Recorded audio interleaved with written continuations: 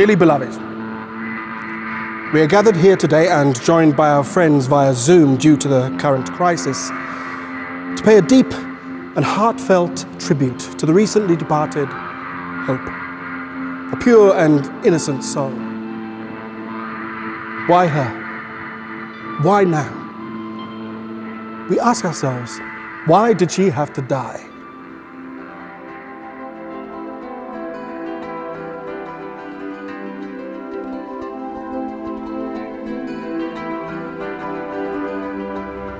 You're listening to episode 126 of the Writing Life podcast from the National Centre for Writing, a weekly podcast for anyone who writes. I'm Simon Jones. It's Friday, the 11th of December 2020 here in Norwich, and that was the voice of actor Patrick Miller reading an excerpt from Hope by Olu Alakaija, one of the 5 commissions created for the Black Writers on Democracy project, produced by Tamsin Flower at the arts group Stream Lyric. I spoke to Tamsin recently about the inspiration behind the project, how she used crowdfunding to get it moving quickly, and why democracy was the project's chosen context with which to explore the Black Lives Matter movement. First though, let's hear more from Olu on how he became involved. Hi, I'm Olu, writer of Hope for Stream Lyric's Black Writers on Democracy project. I saw the initial call out on social media for Black Writers on Democracy, and I thought it would be such a beautiful project to be a part of, if selected. The words that stood out to me were that this was an opportunity to write something personal and political as a form of peaceful activism, and that really appealed to me with everything that's going on in the world right now. The thing I wanted to try and explore in my work was the idea of hope, and to a large extent the death of hope, and how that may have happened. I think that there are interesting connections between our own levels of apathy and bias when it comes to the state of the world and our levels of humanity and democracy.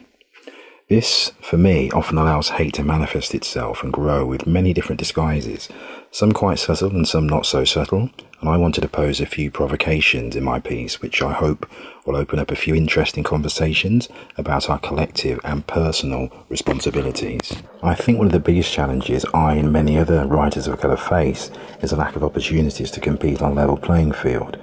For me, culturally specific stories are actually universal stories, but sadly a lot of the industry doesn't seem to feel like that.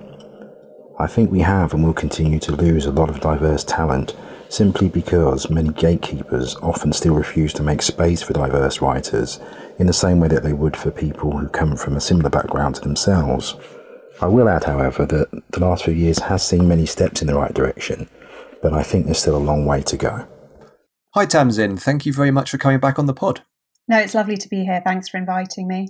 So I was checking the records, and apparently when we spoke previously, that episode went out in December 2018. Yeah. I know, it feels like a completely different time. Oh, everything's changed. Everything literally has changed since then. We aged about 10 years into, so... Yeah, exactly. Yeah, 2020 has been about 5 years long so far. And it's a strange question because it has such connotations this year, but how has your 2020 been? My 2020, looking on the positive side, which is something I try to do, especially as a writer, because, writing is such a lengthy process, it's such a long game, has actually focused me personally on my writing practice.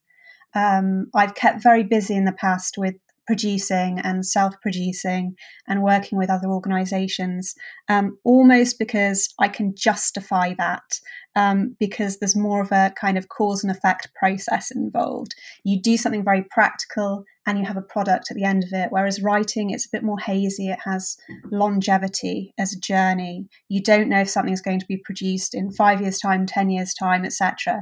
But I've allowed myself to write this year. However, highly aware of the struggles that other people are going through and reflecting on how I want to engage with those too.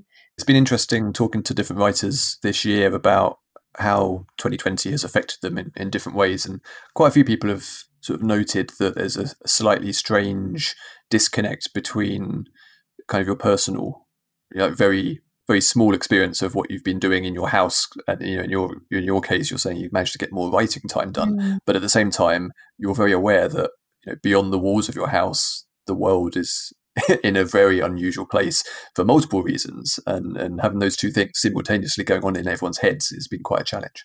I suppose one of the problems of the pandemic is that it's multi-layered in terms of the issues involved, political, social, health, everything is mixed together in this extreme boiling pot.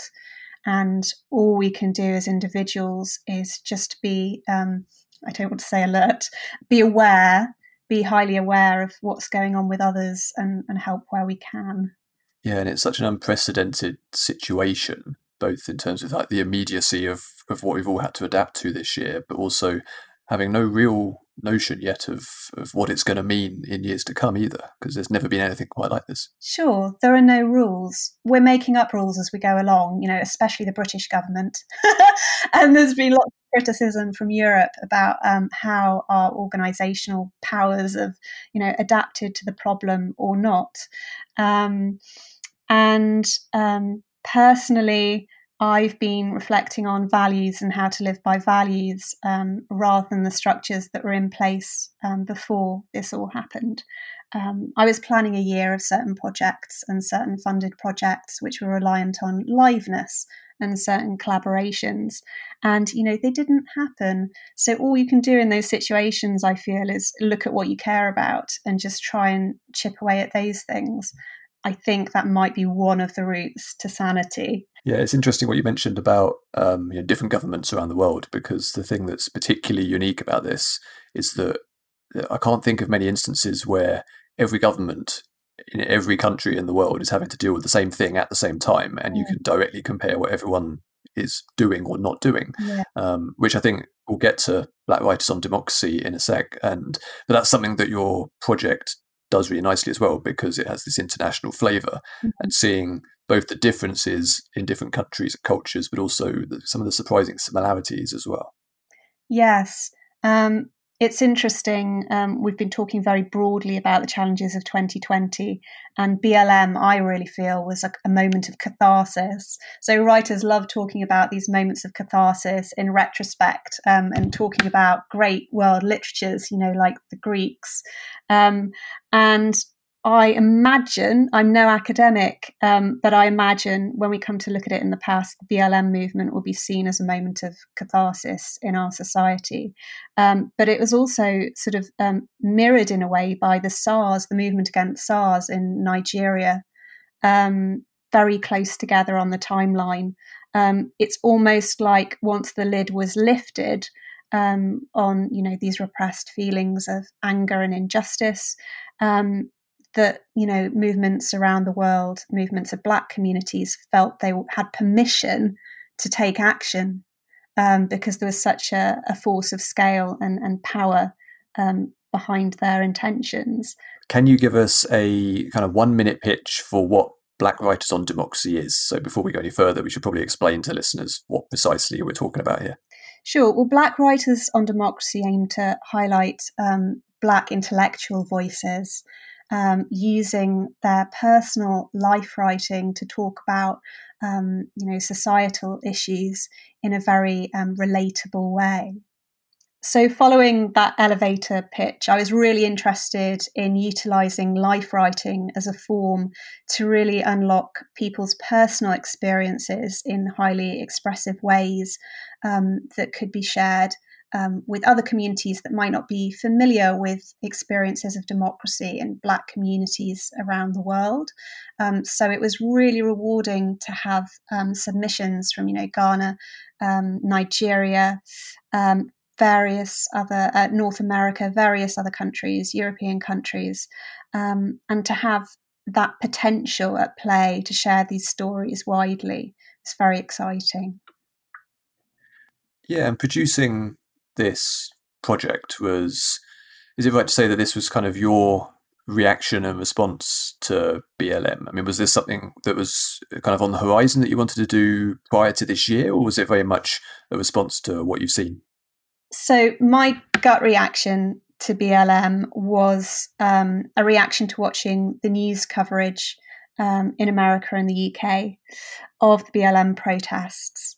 And I felt very viscerally sort of sad and angered that in supposed civilized societies, there was this huge feeling of discontent and frustration from Black communities I've experienced isolated incidents of racism. I've witnessed them at work, in social settings, publicly. But when you imagine that actually those isolated incidents come together to form something that results in such huge scale protest, I think it takes watching that and seeing that to really understand how large the problem is on quite a deep level. Yeah, going back to what we were talking about right at the start, actually, you were saying how this year you've managed to do more writing, but with this project in particular, you very much kind of take a back seat and the producer role and put together this package of commissions.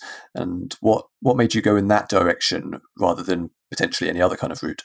It all stemmed from the idea that the funding for a project could be sourced democratically through crowdfunding, and that commissions are a vehicle for giving other people a platform, which is what I wanted to do as the most sort of productive, positive and useful response that I could make to BLM as an artist producer.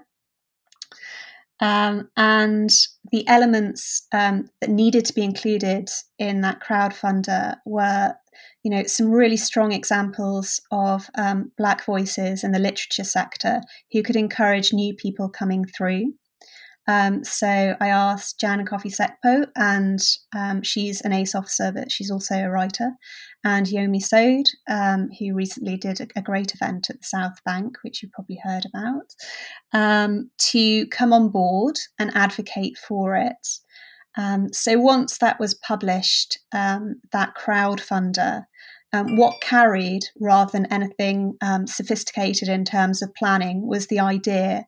So the strength of the idea did inspire people, and it inspired many influencers in the Black writing community or the literature community at large to come forward and offer their help. After the crowdfunder, it really became apparent what needed to happen next. It grew very organically, the process of the project, within some sort of generalised brackets. So there was a competition call out for a month. So there's quite a quick turnaround. But what really helped spread the word was social media. And one of the learnings of the project was really that the emerging writing community in Africa is on social media in a big way. And what particularly emerged from some of our African winners, Chinua and Caleb, was that they see Western literature development organisations, platforms, as a way of really talking politically to the wider world. So it was surprising that the competition and the crowdfunder, the call out and the crowdfunder, were shared widely in Nigeria and also in Ghana. But then unsurprising too, because clearly there's a whole community of writers who are seeking out these particular kinds of platforms for their political work. Now let's hear from Nikki Igbarula, who contributed to the project with her piece, Does Anyone Really Have It? I really was drawn to the project because I think 2020 has been a year where it's been impossible not to think about democracy and really sort of, I think, go back and critique what has happened to bring us here, because I think coronavirus really brought to the surface so many issues we've had with governance, and not just, in the UK, but across the world, because I think more than anything, this has really shown us what a global community looks like, or what the world as a global village looks like, and how technology has really made us, I don't want to say one person, but technology has really brought us into contact with one another in a way unlike before, because, people traveling is really how this virus spread. I think, in addition to that, there's a lot of protesting going on this year, in obviously America, in Zimbabwe, in Congo, in Nigeria, and you get to see protests happening, you get to hear stories, and you get to really understand how frustrated people are with the way things are. And I think it forces you to really think. And for myself, who was born in Nigeria and lived, in the UK, and who has a very large number of a family in America. I'm very connected to political spaces.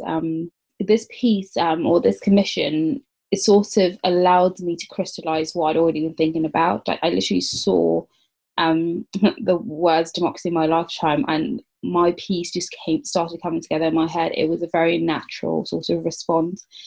It connects the dots between, the political journeys I've been on and the person I am today.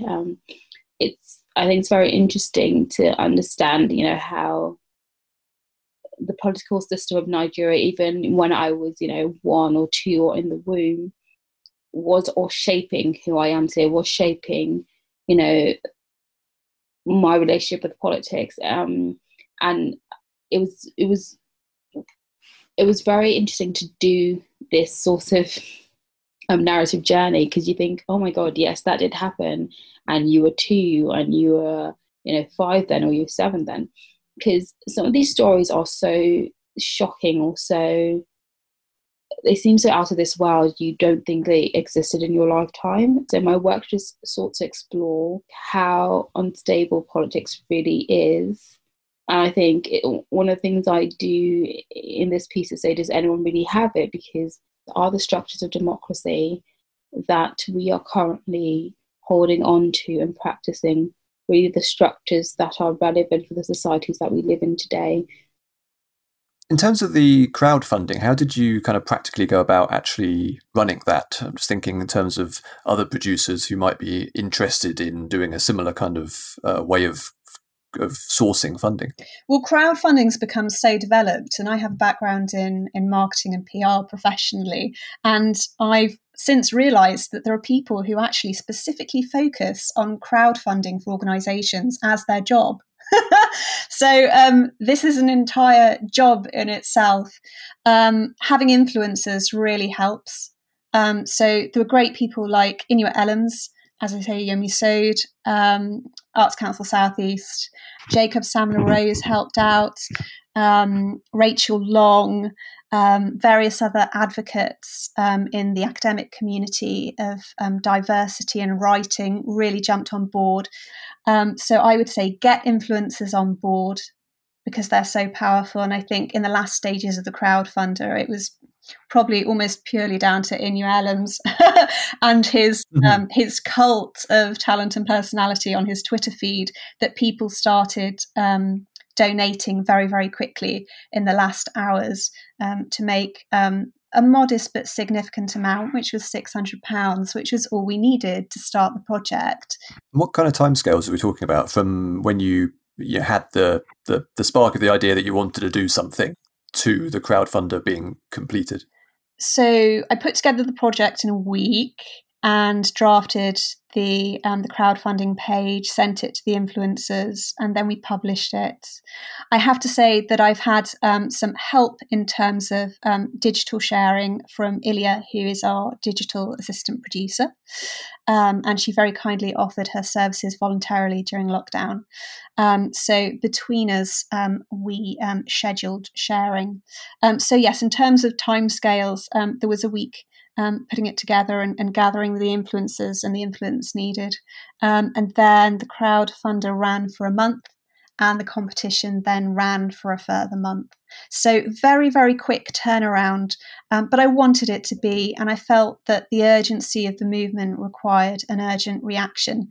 And on the blog about the project, I've spoken a little about this tension that the cultural sector's experienced between the desire to plan and the desire to, carefully deliver something that's been thought out in the old ways, in the ways that we would usually work, but then this time requires something a bit more agile and a bit more reactive, which fortunately, as a very tiny Arts Council supported company, I can do, and I have that freedom, and I wanted to use that freedom to work reactively in this project. Yeah, it's interesting because when you were on the podcast before, we were talking about arts funding, but in a more traditional sense, I suppose, rather than kind of crowdsourcing and going directly to interested people who just want to make something happen quickly. Sure, and that Arts Council funding for projects wasn't there during the last lockdown for Stream Lyrics. So individually, I was given emergency funding as an artist and writer, but the company didn't receive emergency funding, and many companies were in a similar position that weren't NPOs. And I almost feel, and I may be wrong, that the Arts Council's sort of second wave of support was partially a strong response to many non-NPO companies feeling that they were out in the cold somewhat, without blaming anyone other than the situation. So yes, and if I was mentoring someone on their first Arts Council application now, it would be a different process. And, we're thinking about engagement in a different way. And we're thinking more about families for sure, and how we can reach out to families who need to keep young people engaged in ways that encourage well-being. So this push towards justifying the arts through well-being, which started before the pandemic, it's been crystallized through this period. Yeah, I was going to ask about how COVID-19 and lockdown impacted on the project, because if BLM was the kind of inspiration behind doing it in the first place, it's kind of impossible this year to look at that just in isolation, because you've also got the pandemic happening simultaneously. But it sounds like through running it as a very much a digital program, you kind of sidestepped that being much of an impact factor. Sure, definitely, I agree. I've always thought of competitions as, especially sort of literature competitions, as a potential project that wouldn't require the kind of practical hands-on live element that producing, say, a show would require. So it's almost something that's been up my sleeve as something that I'd like to do, because you could centralize it on your computer, as I did and as Ilya did in supporting Stream Lyric. And yes, it was entirely, laptop-based, remote-based, because I had more time because of, the work circumstances caused by the pandemic and the absence of perhaps more funding that would have been there. I had the time to invest in, being on my computer and being reactive to entries and queries. And it was actually quite a joy and a delight to be so active across the social media accounts while working on email and sort of gathering contacts and relationships in that way for a focused period of time. And we'll definitely keep in touch with everyone who engaged with the project. And we have sort of got them on board in terms of forming a community around it and a community for the company. So it's been really valuable in that way as well. The project had an international angle baked in from the very beginning. Here's Chinua Ezenwa Oheto talking about his focus for the project and how he used it to explore democracy in Nigeria. My name is Chinua Ezenwa Oheto. What attracted me to the Black Writers on Democracy Life Writing Commission's project is its avenue for people like me from this part of the world to make known the kind of democracy practiced in Nigeria, that is my country. In the poem, I explored the levels of democracy practiced in my country via thesis presentation. That is sort of a stylistic avenue to say the things I have in mind about democracy. In the poem, there is the title, the abstract, the chapters, and the conclusion. At each level, the poem opened up to the impunities practiced and termed democracy in Nigeria. The deaths caused by the ill democracy, the lootings, the denials of human rights, the subjugations, the ill-equipped, almost not equipped hospitals in the country, bad infrastructures, bad roads, and downgraded buildings. And the democracy also has an effect on the education system in the country. All these things I've mentioned are what the poem explored at each level. At the end of the poem, I showed the possibilities of things being better because there is need for it. I hope things get better, that the politicians and my country know what it means to have a functioning democracy, not democracy. That's the demo and the craziness, because it's maddening. So this poem explored these things in different levels so that the world knows what is going on here. So when you read the poem, you will see the angles of this ill-practiced democracy going on in Nigeria. Again, I hope that my country will support education well enough to fund magazines and competitions, and also fund festivals and book readings. Without these things, people will begin to lose interest, and it's not cool. So these are the challenges I am facing at this point in my career.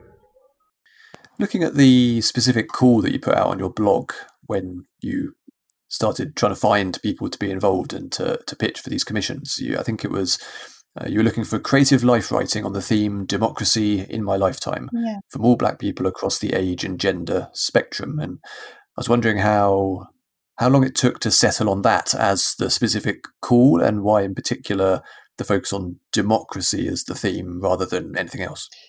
Yeah, well, intuitively, democracy really felt like a good foundation from which the writers could discuss their life experiences in relation to racism.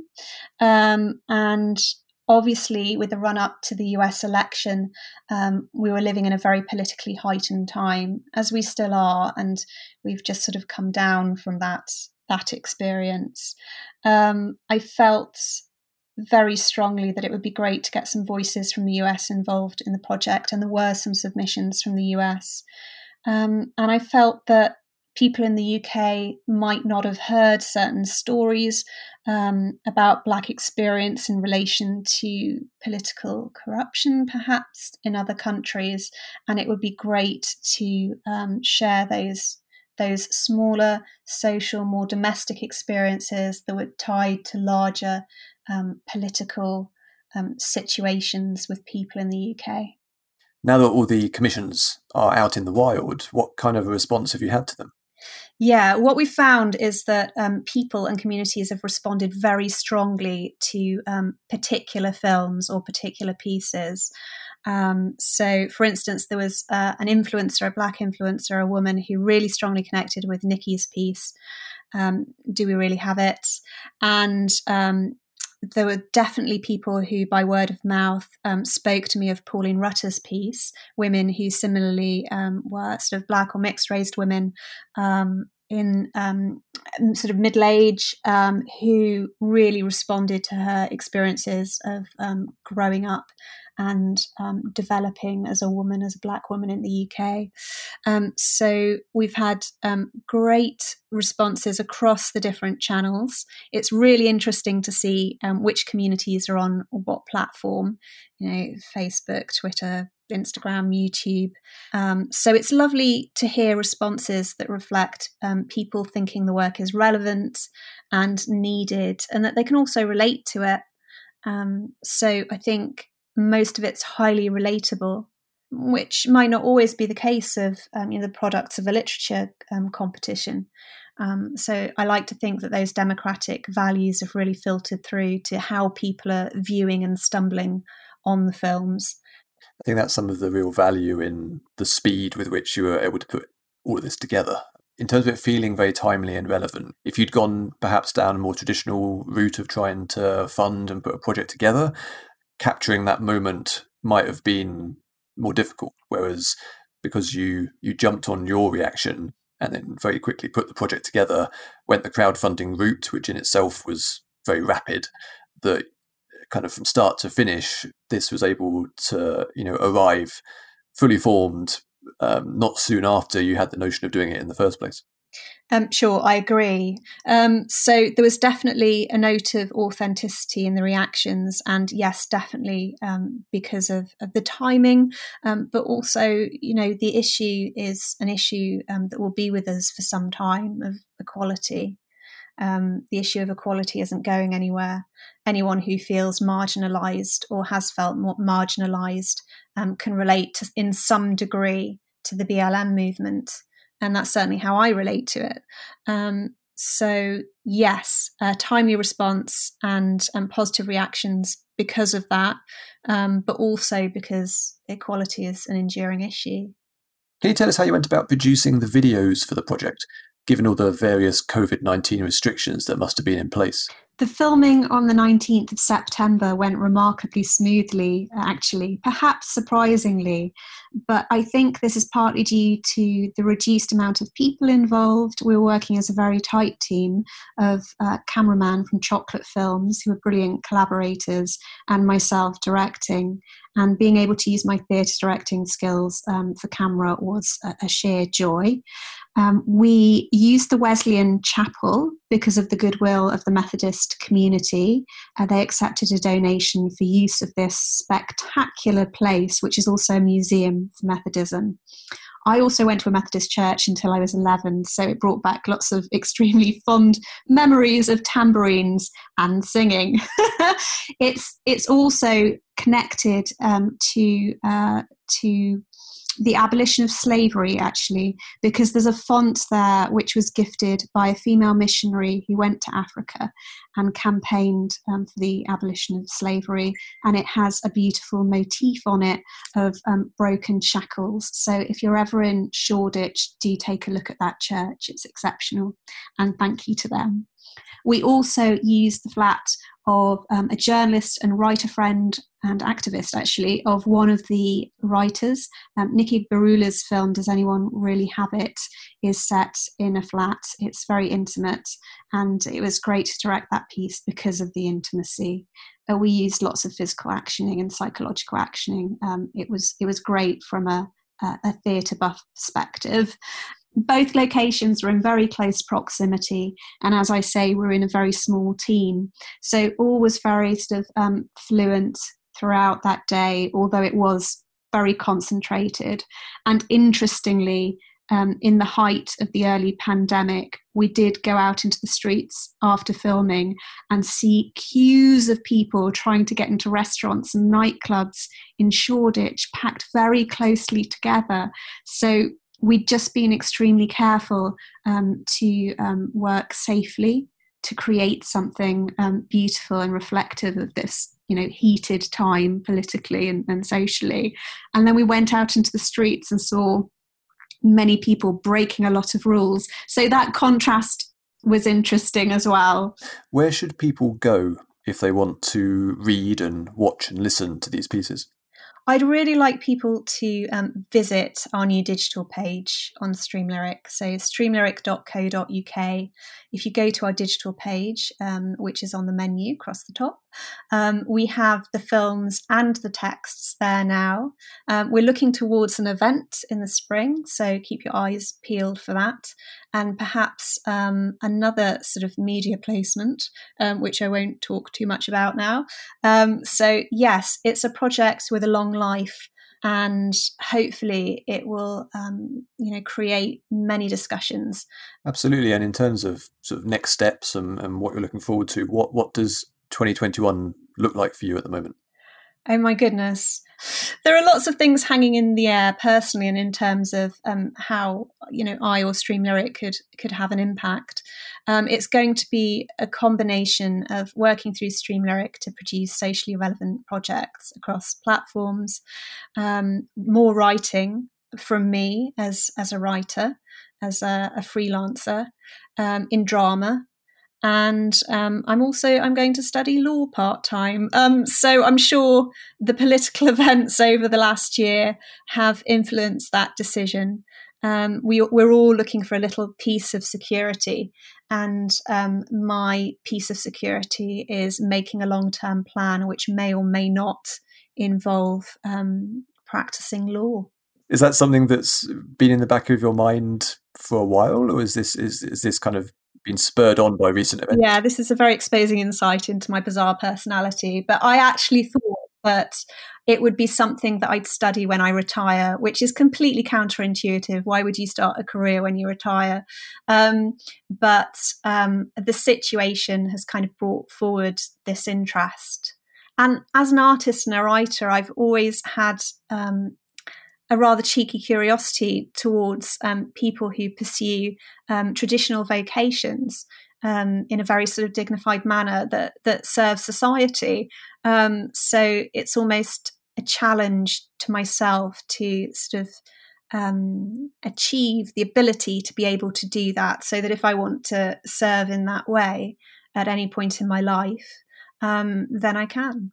Well, Tamsin, thank you so much for coming on the podcast today. I really do recommend that people go and check out your website and look at the really interesting, very different work from all of your commissioned writers. And perhaps we'll be talking again in a year or two when the world will be in yet another completely different place. Yes, please. I'll take that as an invitation. And it's been a pleasure. Thank you, Simon. I want to return to Olu's piece, the one called Hope that we had right at the start of the episode. For all the desperation and frustration threaded throughout it, it still finds space to end on a hopeful eye on the future. Hate never sleeps. Never has, never will. He takes the odd rest every now and then, but he has always been a workaholic, and he is always recruiting for more fanatics to replenish his armies. And he finds them to enlist in every generation. Make no mistake about that. So I ask you this. Those of you watching today, dressed in black, with tears gently rolling down your cheeks. Once we have laid hope in her final resting place, what comes next?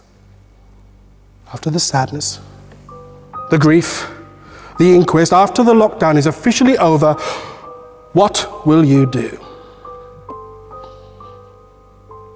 And perhaps more importantly, who amongst you would be prepared to offer a hand of care for Hope's children? Thanks for listening, and thanks to Tamsin and all the other contributors to the Black Lives on Democracy project. If you have any questions or want to get in touch with us, you can find us on Twitter and Instagram at Writers Centre. Check out our Facebook page and sign up to our newsletter over at nationalcentreforwriting.org.uk. You can also join our Discord community, the link to which can be found down in the show notes. Please do rate, review and subscribe to the podcast wherever you happen to be listening to it. Thanks again, keep writing, and we will catch you on the next episode.